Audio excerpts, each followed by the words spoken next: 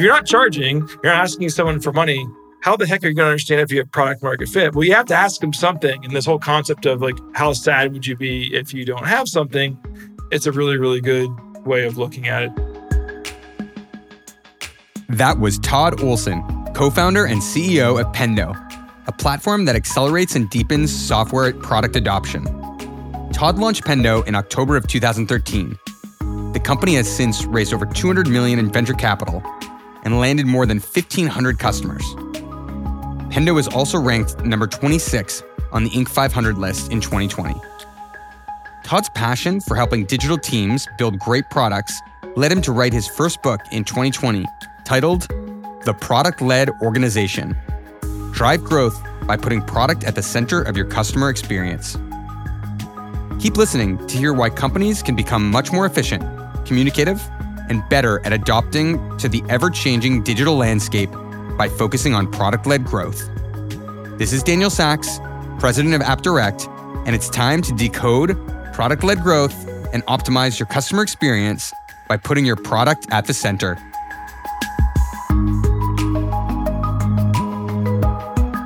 Welcome to Decoding Digital, a podcast for innovators looking to thrive in the digital economy.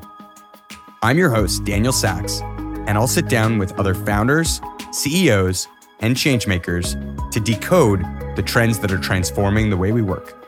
Let's decode.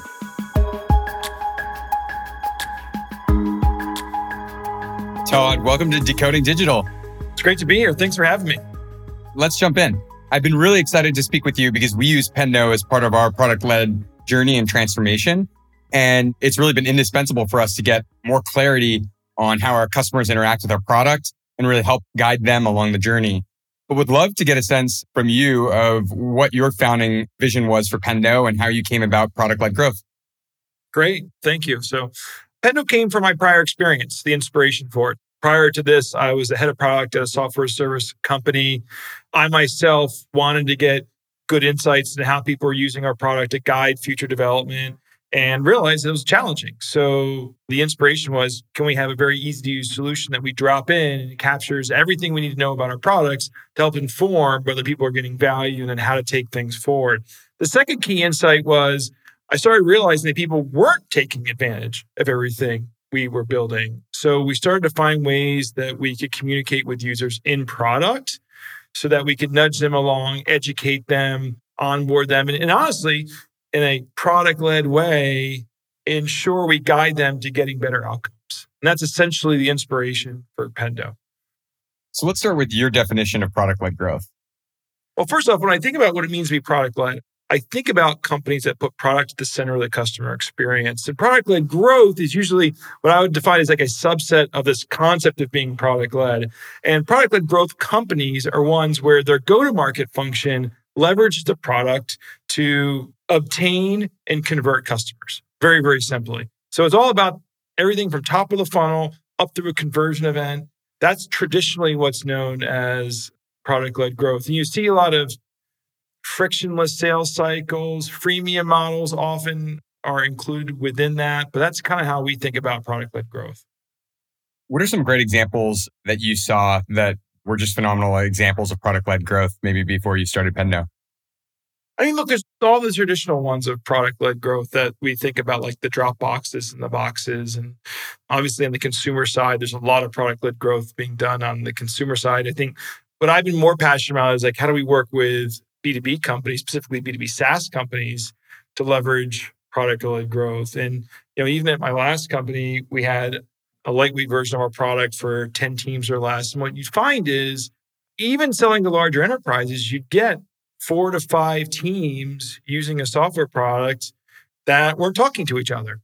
So that's an area where it's an interesting hybrid product-led growth model, because if you sign up a bunch of hybrid little teams and your sales team notices, wow, we've got 6 teams from this huge company using our product, it creates an opportunity, or what we would now call a product qualified lead, to go in, talk to those 5 disparate teams and see there's an opportunity to upsell some organizational plan or subscription to them, consolidate billing, things like that. So I experienced it firsthand myself through my last company, but I think there's been a lot of companies. Zoom's another great example.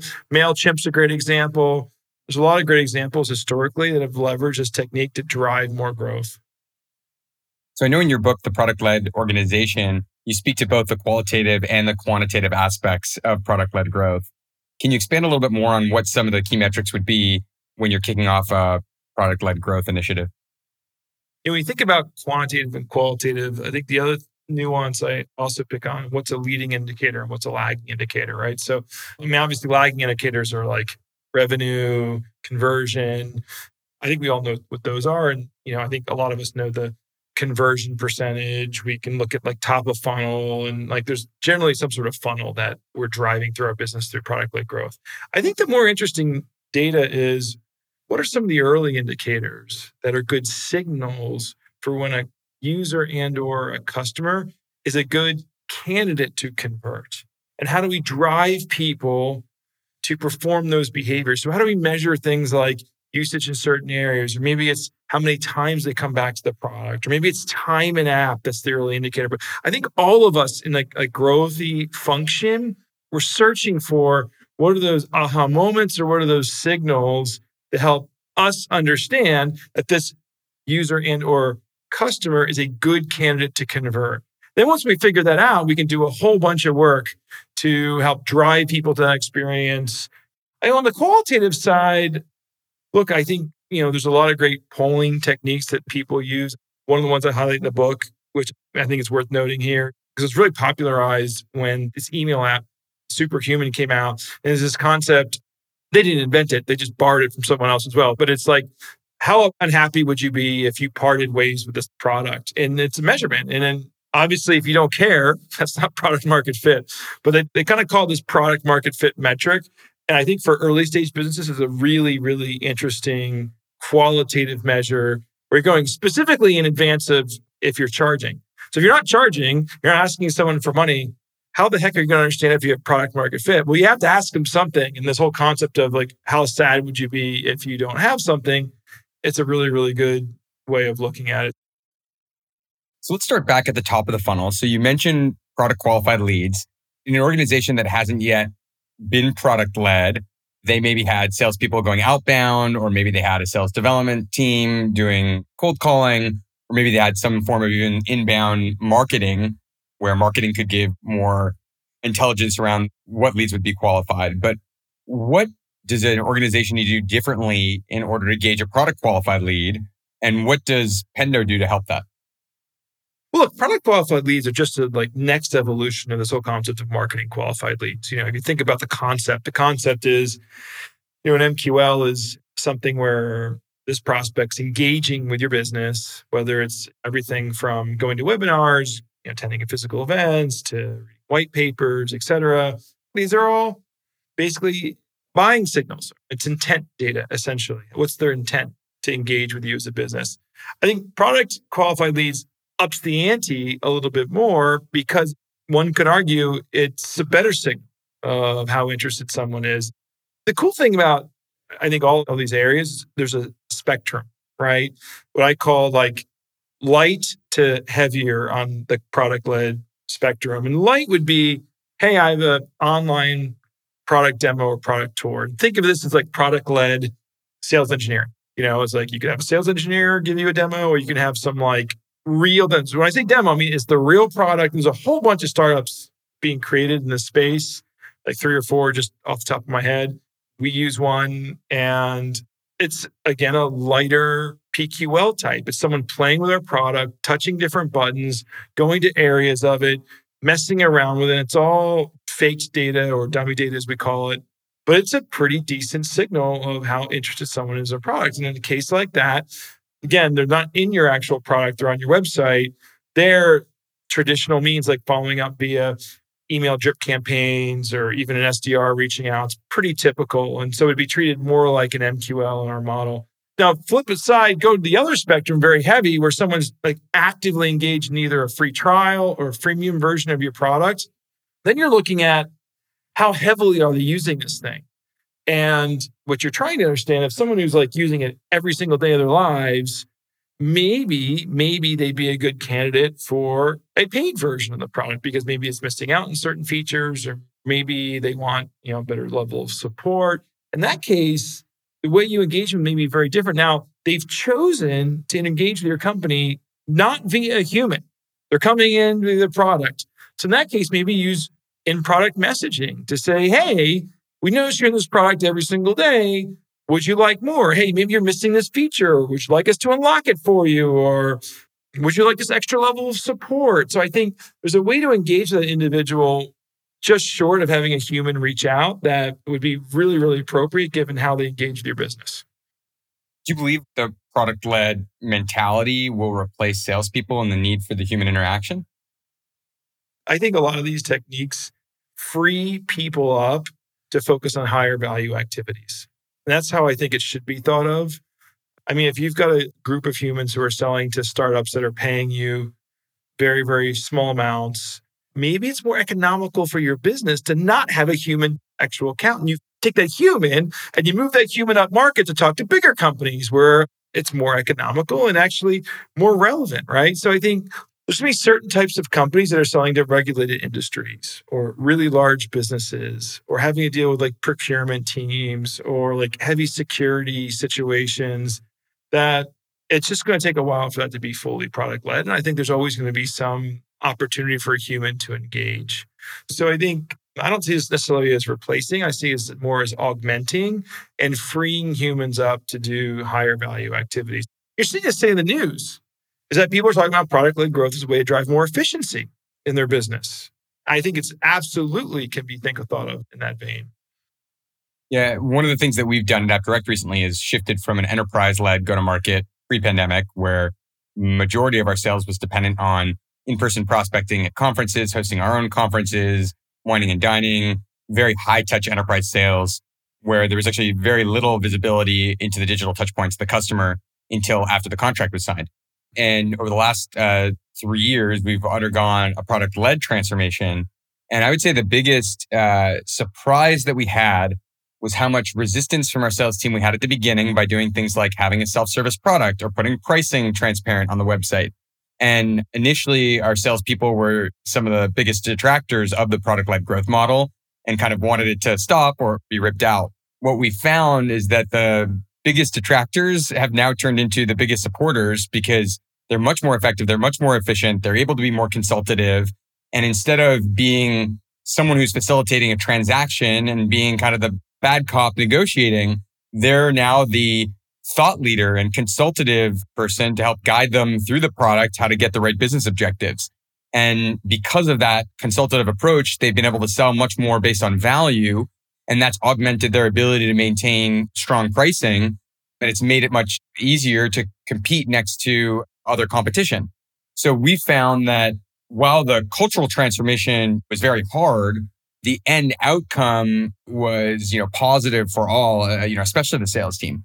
What advice do you give when you see companies that are undergoing that transformation, and how do you help manage the cultural shift that's required? Yeah, I've seen the exact same thing, and I could not have said it better myself. And at the end of the day, you're freeing people up to be more consultative, connect to value, ultimately going to deal with better deal values.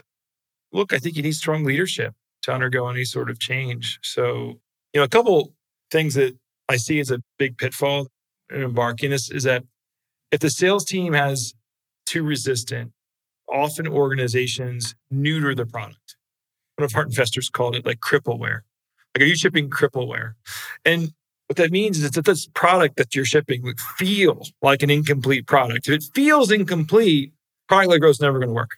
Because people get into this thing and the experience is awful and it feels like arbitrarily limited or like lots of paywalls up and just pisses people off and they leave.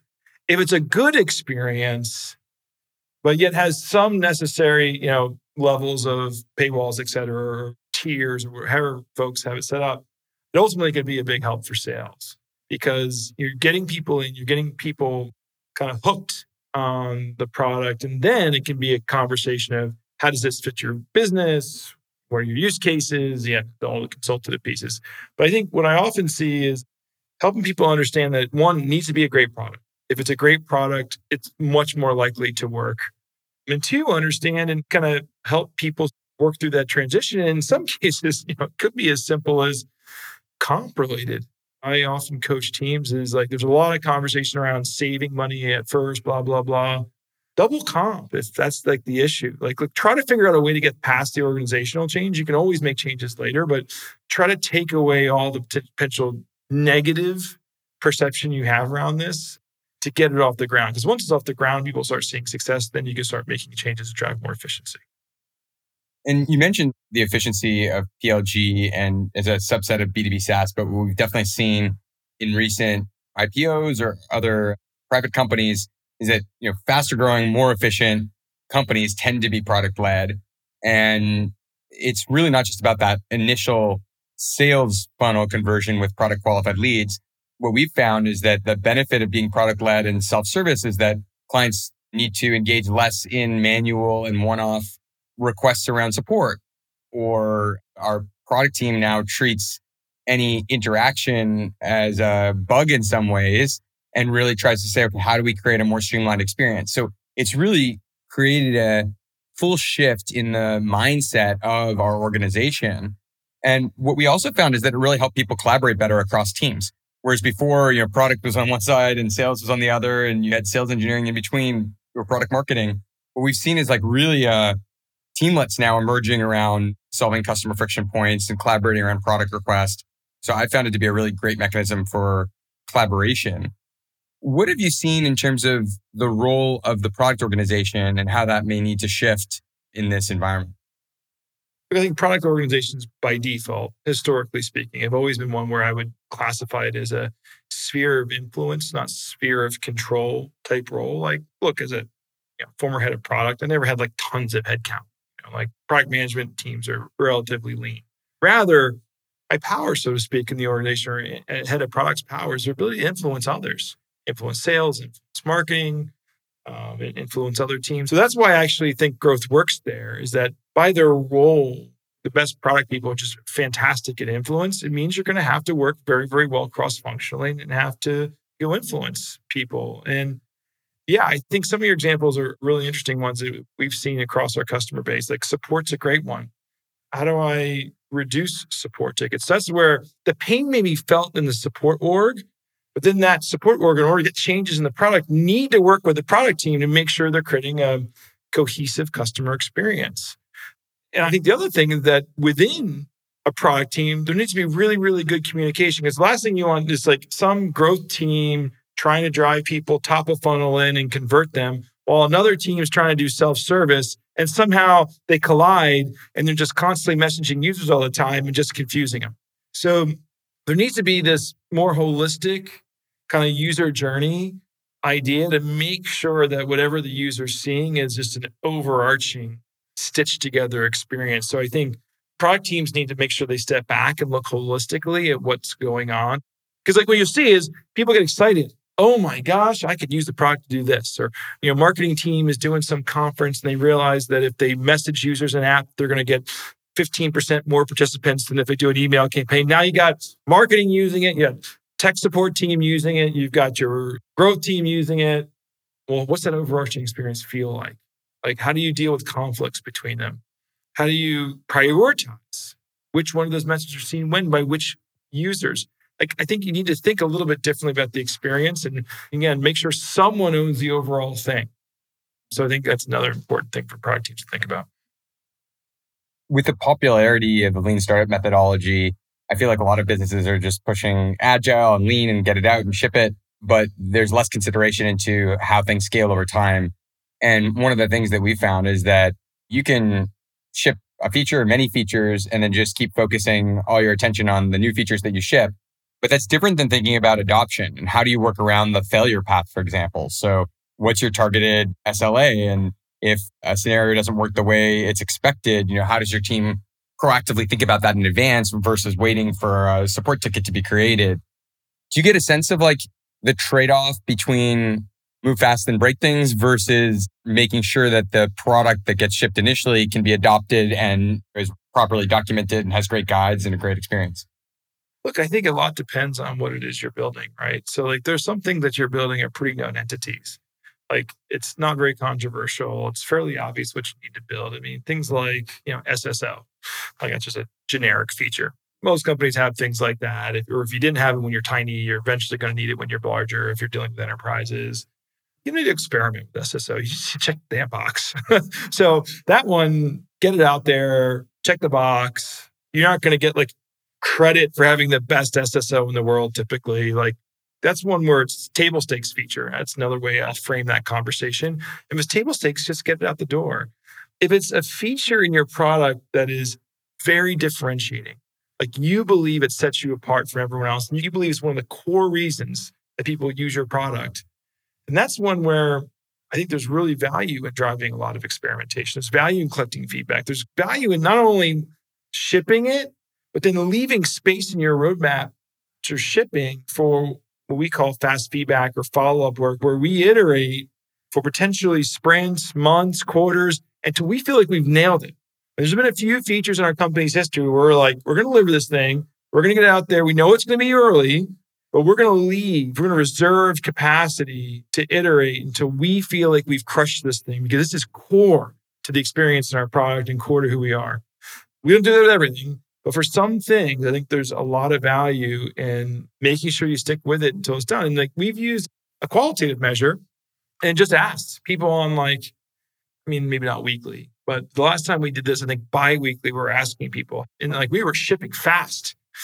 We didn't declare victory until we were getting kind of on a Likert scale, 4s or 5s, like from everyone we're asking.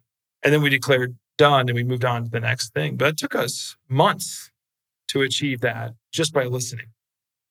As a leader of an organization, like the last couple of years, there's a lot that you can't control, right? There's unexpected inflation, pandemic, war, recession. What do you do in terms of thinking about those winning strategies, and how do you leave agility for things that you maybe couldn't plan for?